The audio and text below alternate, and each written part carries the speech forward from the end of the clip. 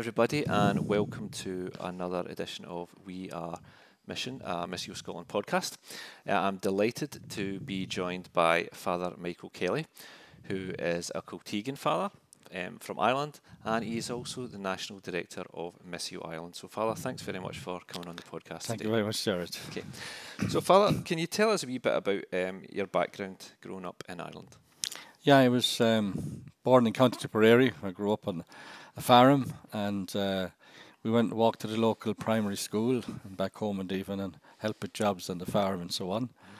And then I went to a secondary school called Ballyfin in County Laois.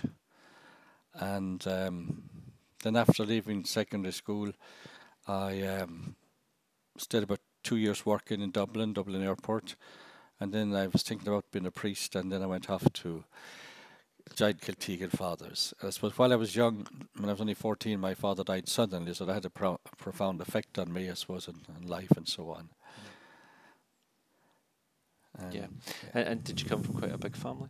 I came from a family of 7 children, 5 boys and 2 girls. I have a brother, a priest as well. Right.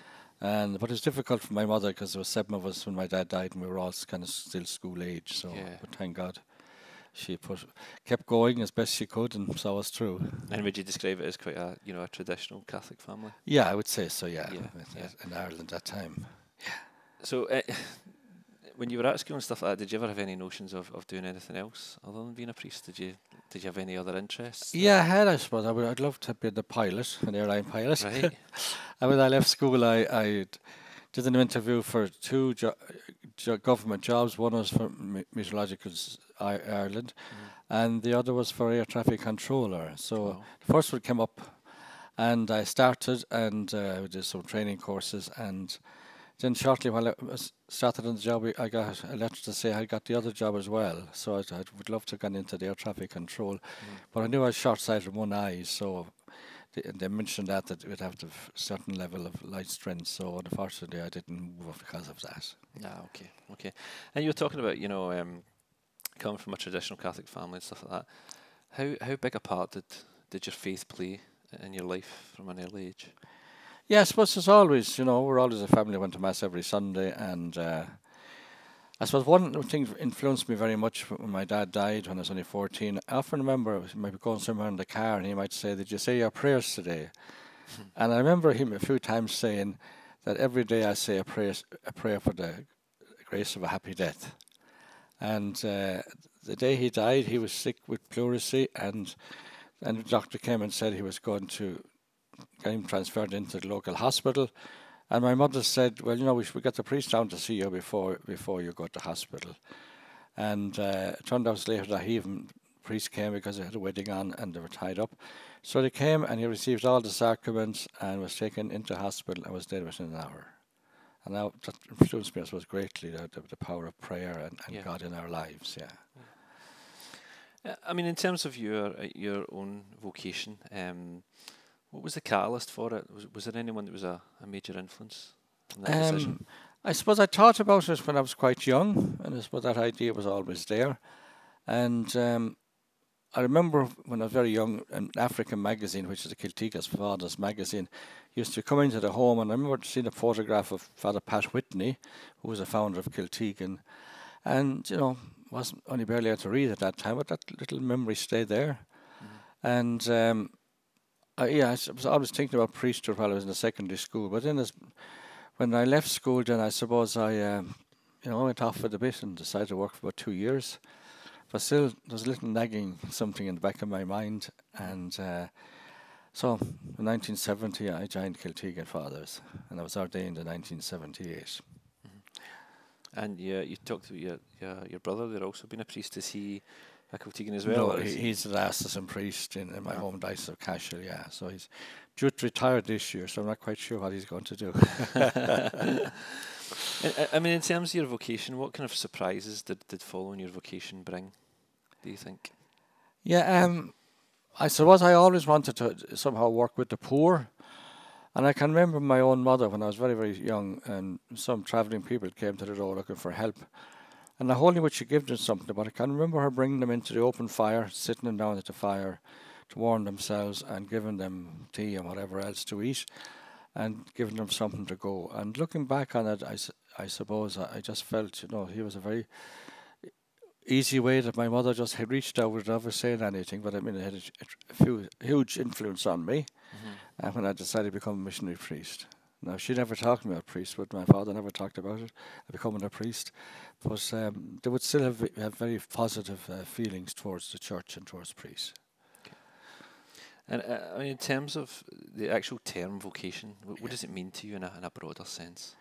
Yeah, I suppose it means dedicating your life to a cause. And, you can say nurses have vocations, doctors have vocations. And for us, I suppose, it's making God's love known to people and God's mercy for them. And that God always forgives us, and He's always with us, and He loves us. And Ireland has got a kind of very special relationship, I think, with the missions. Why do you think so many Irish priests and religious sisters chose to go on mission?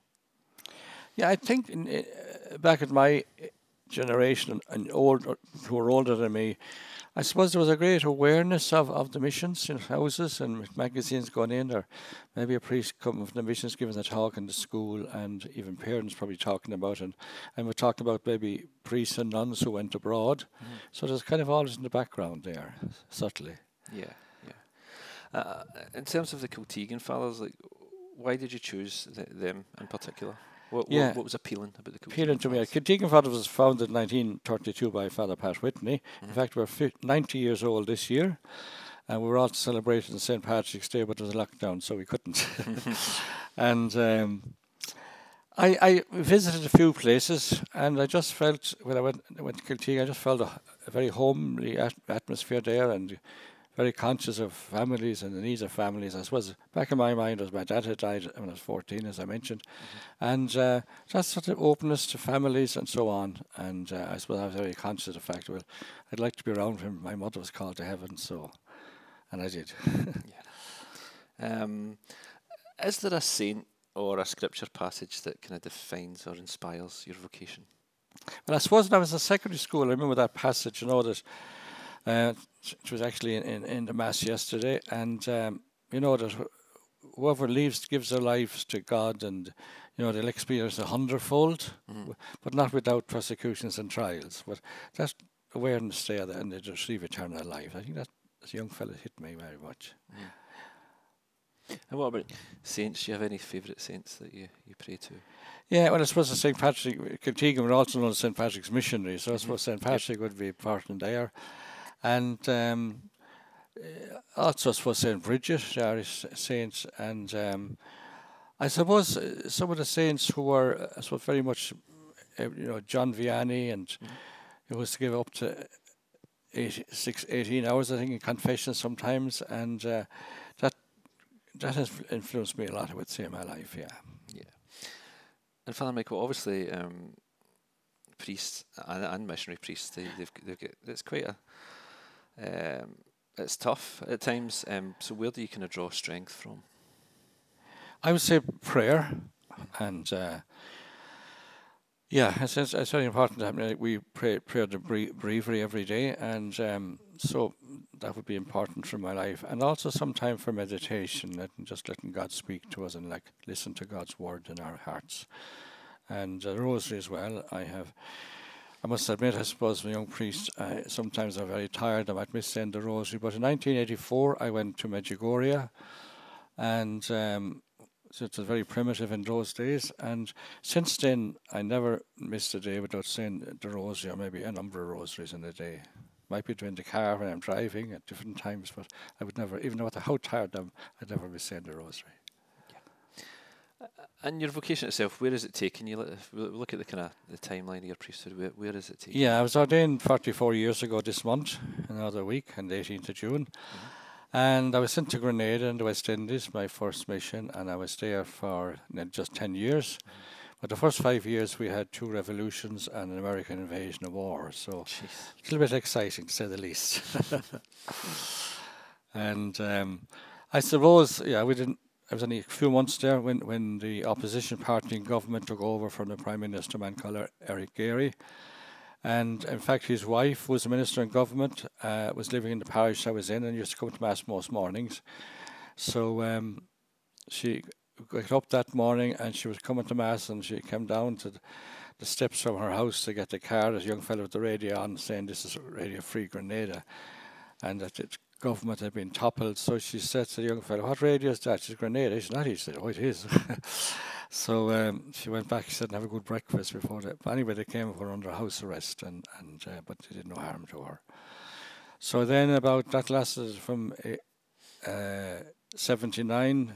March 79 until October 83, when the revolutionaries split among themselves between die-hard and more moderate.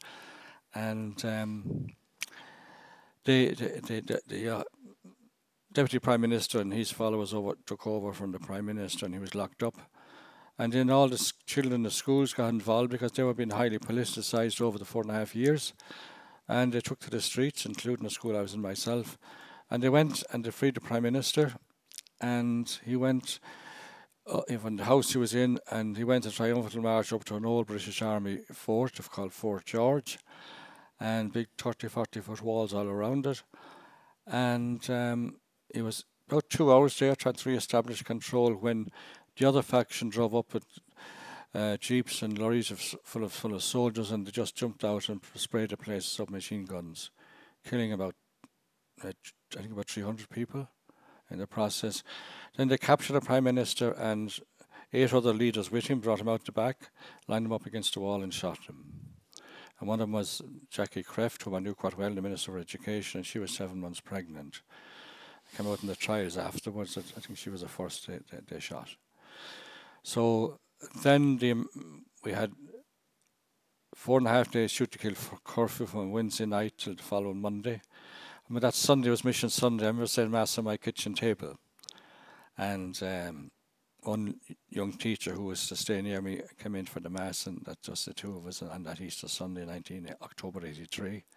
Or that Mission Sunday, October 83. And then the curfew was lifted on the Monday, and then at daybreak the following morning, the American Army landed to take over control, and that war went on for us for the best part of a week. And Grenada is very small, it's only 20 miles by 12, so no matter where you are, you're in the middle of it. I could stand in my churchyard and watch the bombers going in and bombing a military base of the revolutionaries down at the end of the parish. I could stand there and just watch the bombers diving down and dropping the bombs, and then gone up in the air before the explosion. So we were very much in the middle of it.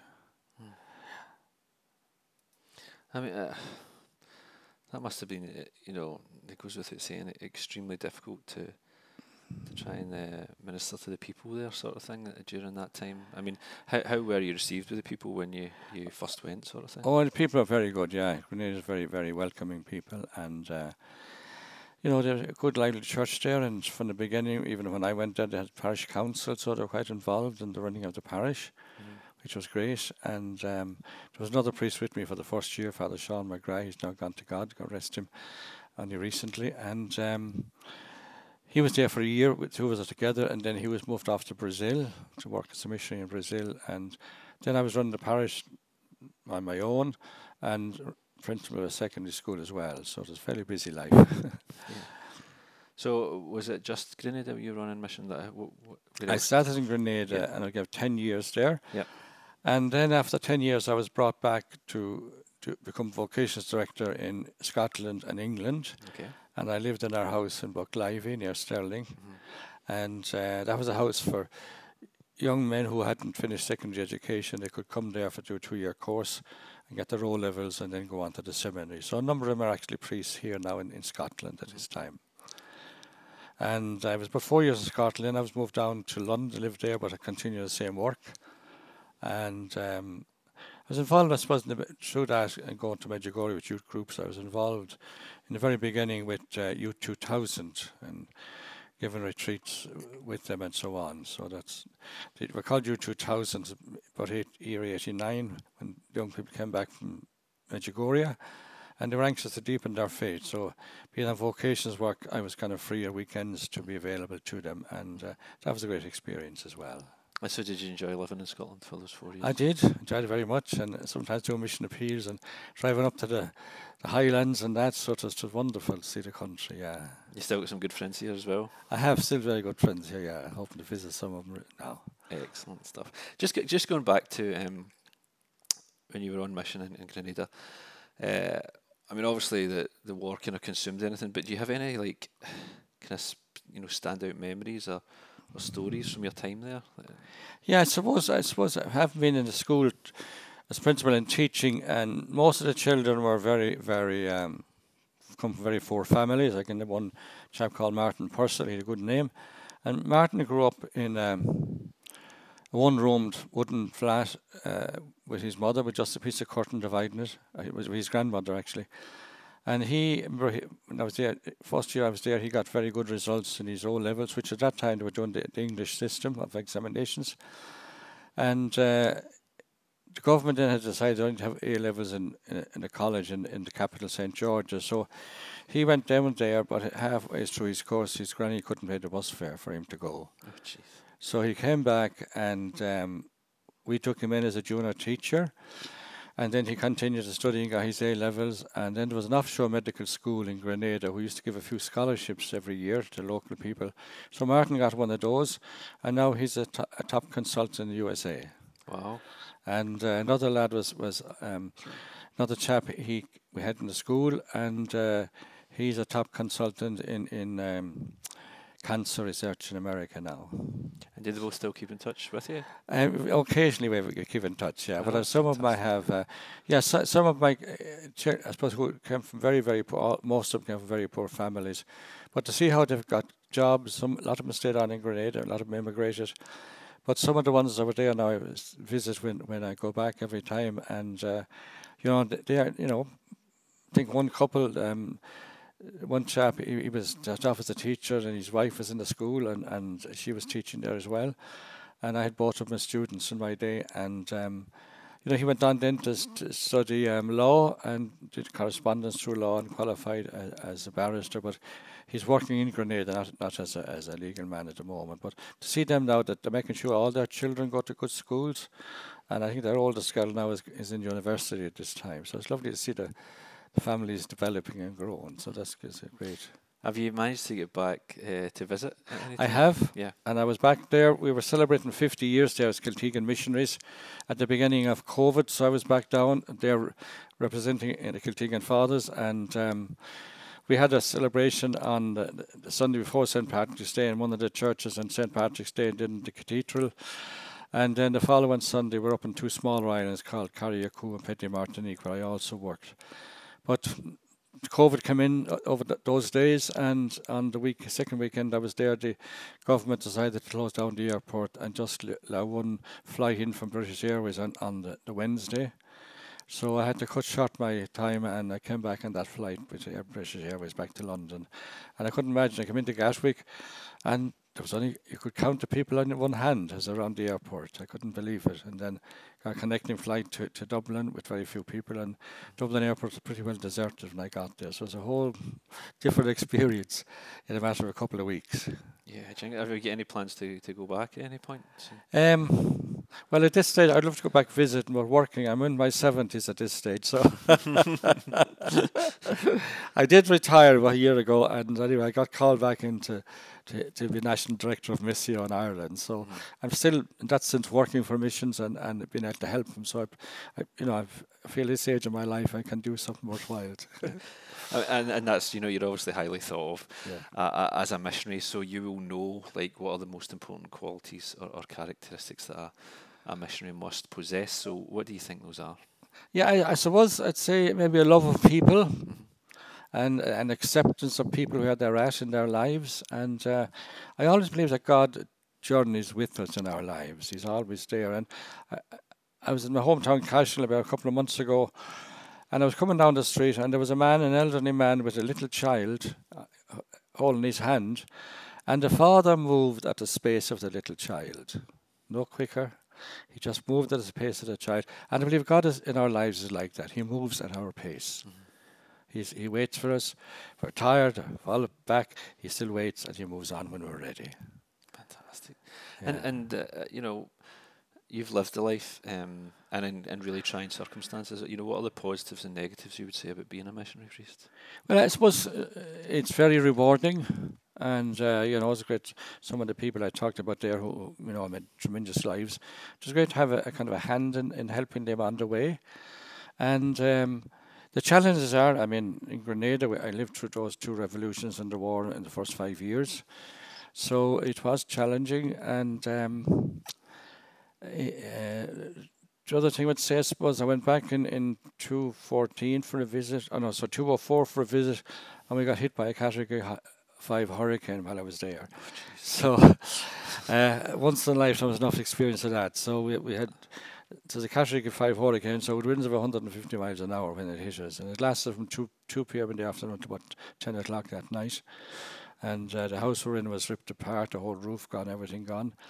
And anyway, the whole place, as the rain was flooded, but we found one or two quiet corners to lie down for. 3 of us in the house to lie down for a few hours. So, but I suppose we can see a bit like the pandemic, you know, that the importance of having God in our lives, and that God is with us, that He's forgiving us and He loves us. Fantastic. The term mission itself, what does it mean to you personally? Mission, I'd say, is going out to people, it's spreading the love of God with people.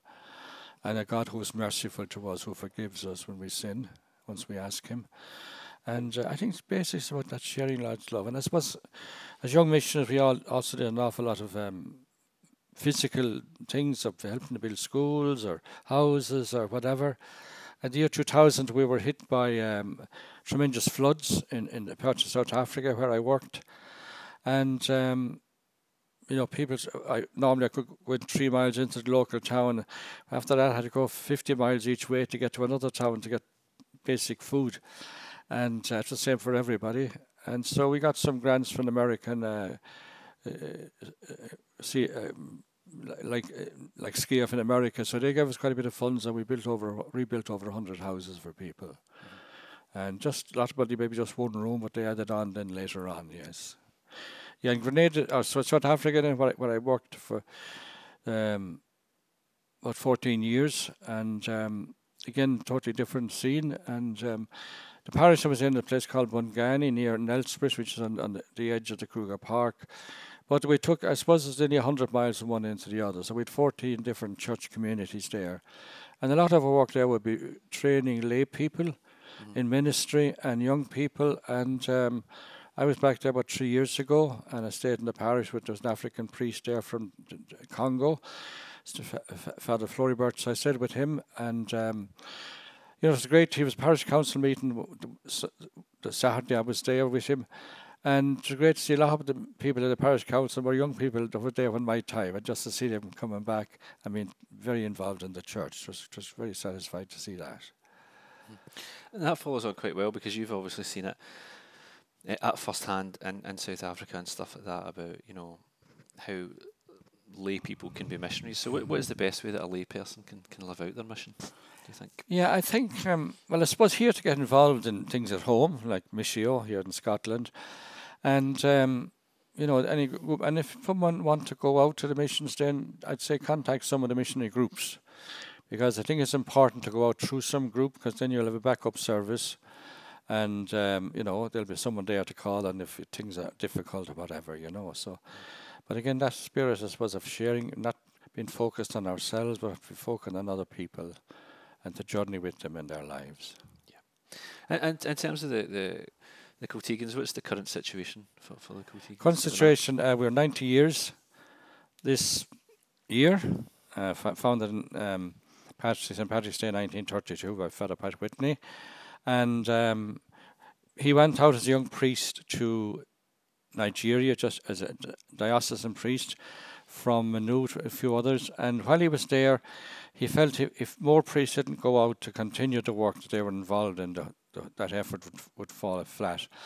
So he came back, and anyway, in 1930 got permission from Rome to start our missionary groups. So a bit like diocesan priests who come together to do missionary work. So we started basically through he going to Nigeria, and just 2 or 3 weeks ago, with a chapter of our society went on for the first 3 weeks there of May, And our delegates there have elected our new Superior General, and he's a young priest from Nigeria. And so we've gone the full circle, and he has 3 councillors who are with him. One, this Vicar General, is a man from County Cork, and then the other 2 one is from the Turkana Desert in Kenya, and another Raphael is from Zambia. And these, in fact, the latter 2 I had in training and formation myself in South Africa. So we've gone the full circle. We now basically hand over the whole leadership to young African priests. So it's a full circle of missionary work. Fantastic. And so you became National Director, was it November 2021? Yeah. So how have you found that? Well, it's when just coming in, I suppose, as COVID is beginning to ease off a bit, and there were still some lockdowns after I came in. And but I'm just getting the whole hang of it, but I think it's so wonderful.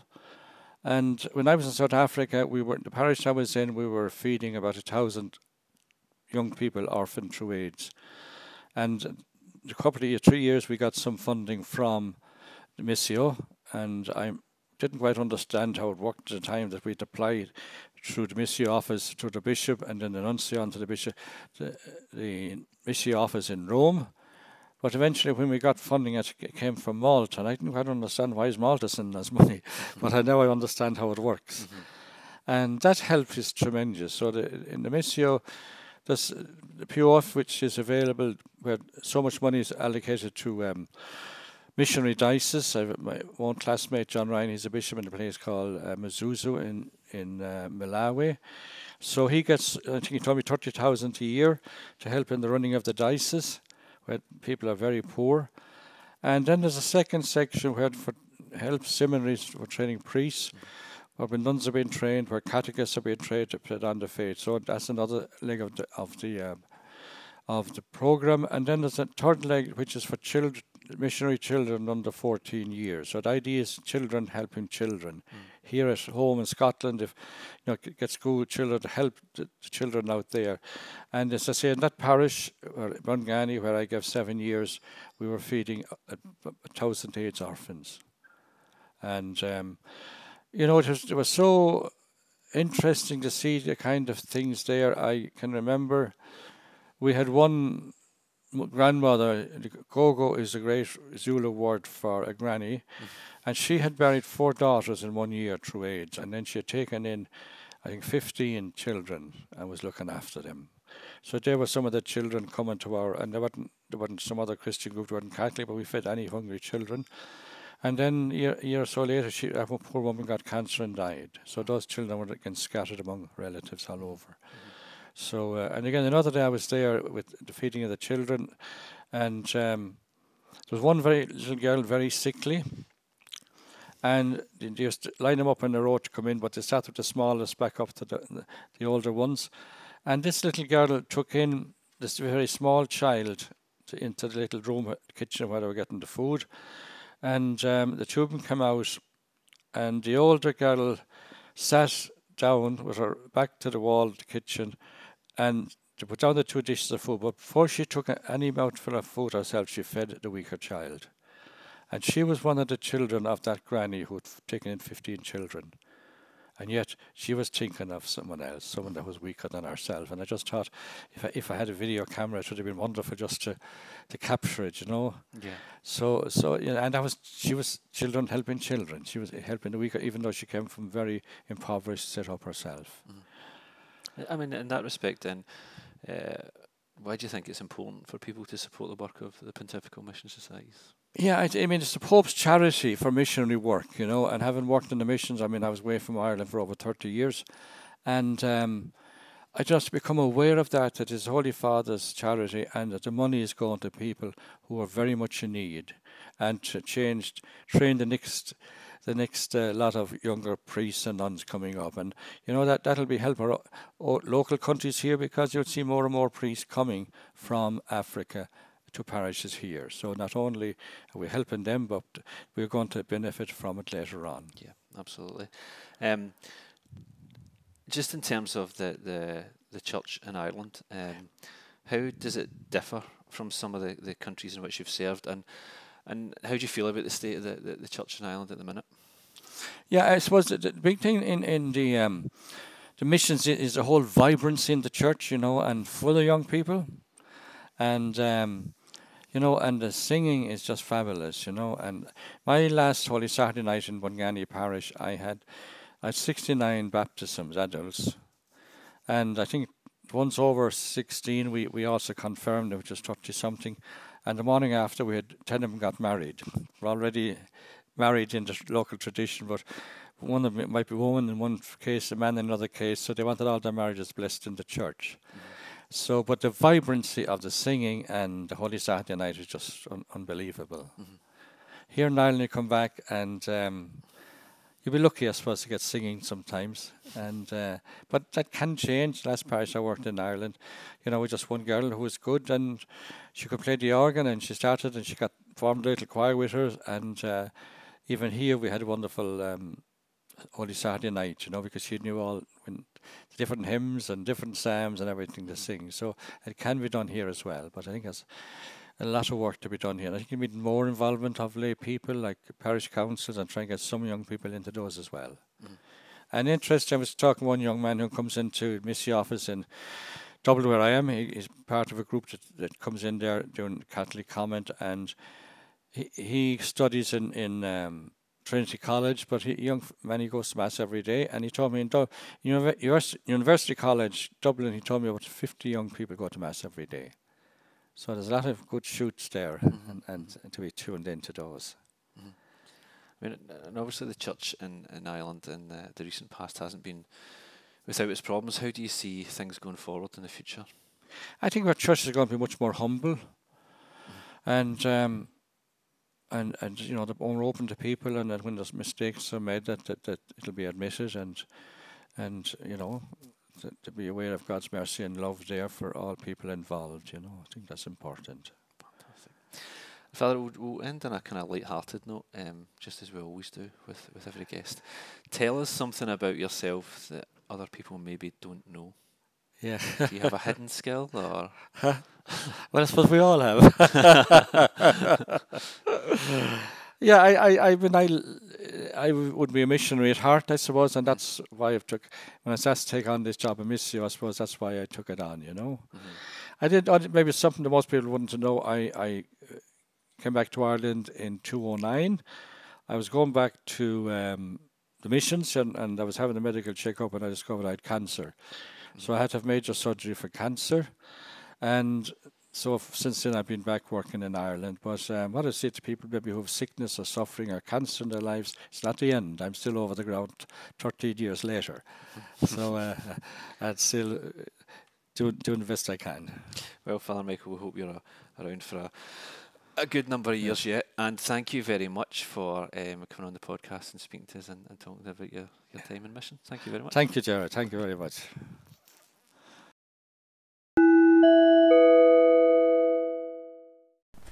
Missio Scotland is the Scottish branch of the Pontifical Mission Societies, the Pope's official charity for overseas mission. To learn more about the work of Missio Scotland, you can visit our website www.missioscotland.com. You can like us on Facebook, www.facebook.com/Missio Scotland. You can also follow us on Twitter, Missio_Scotland, and on Instagram, Missio Scotland. If you would like to donate to Missio Scotland, visit www.missioscotland.com/donate. You can also call us on 01236 449 774 or send donations to Missio Scotland, 4 Laird Street, Coatbridge, ML5 3LJ. Please keep us in your prayers. Thank you and God bless.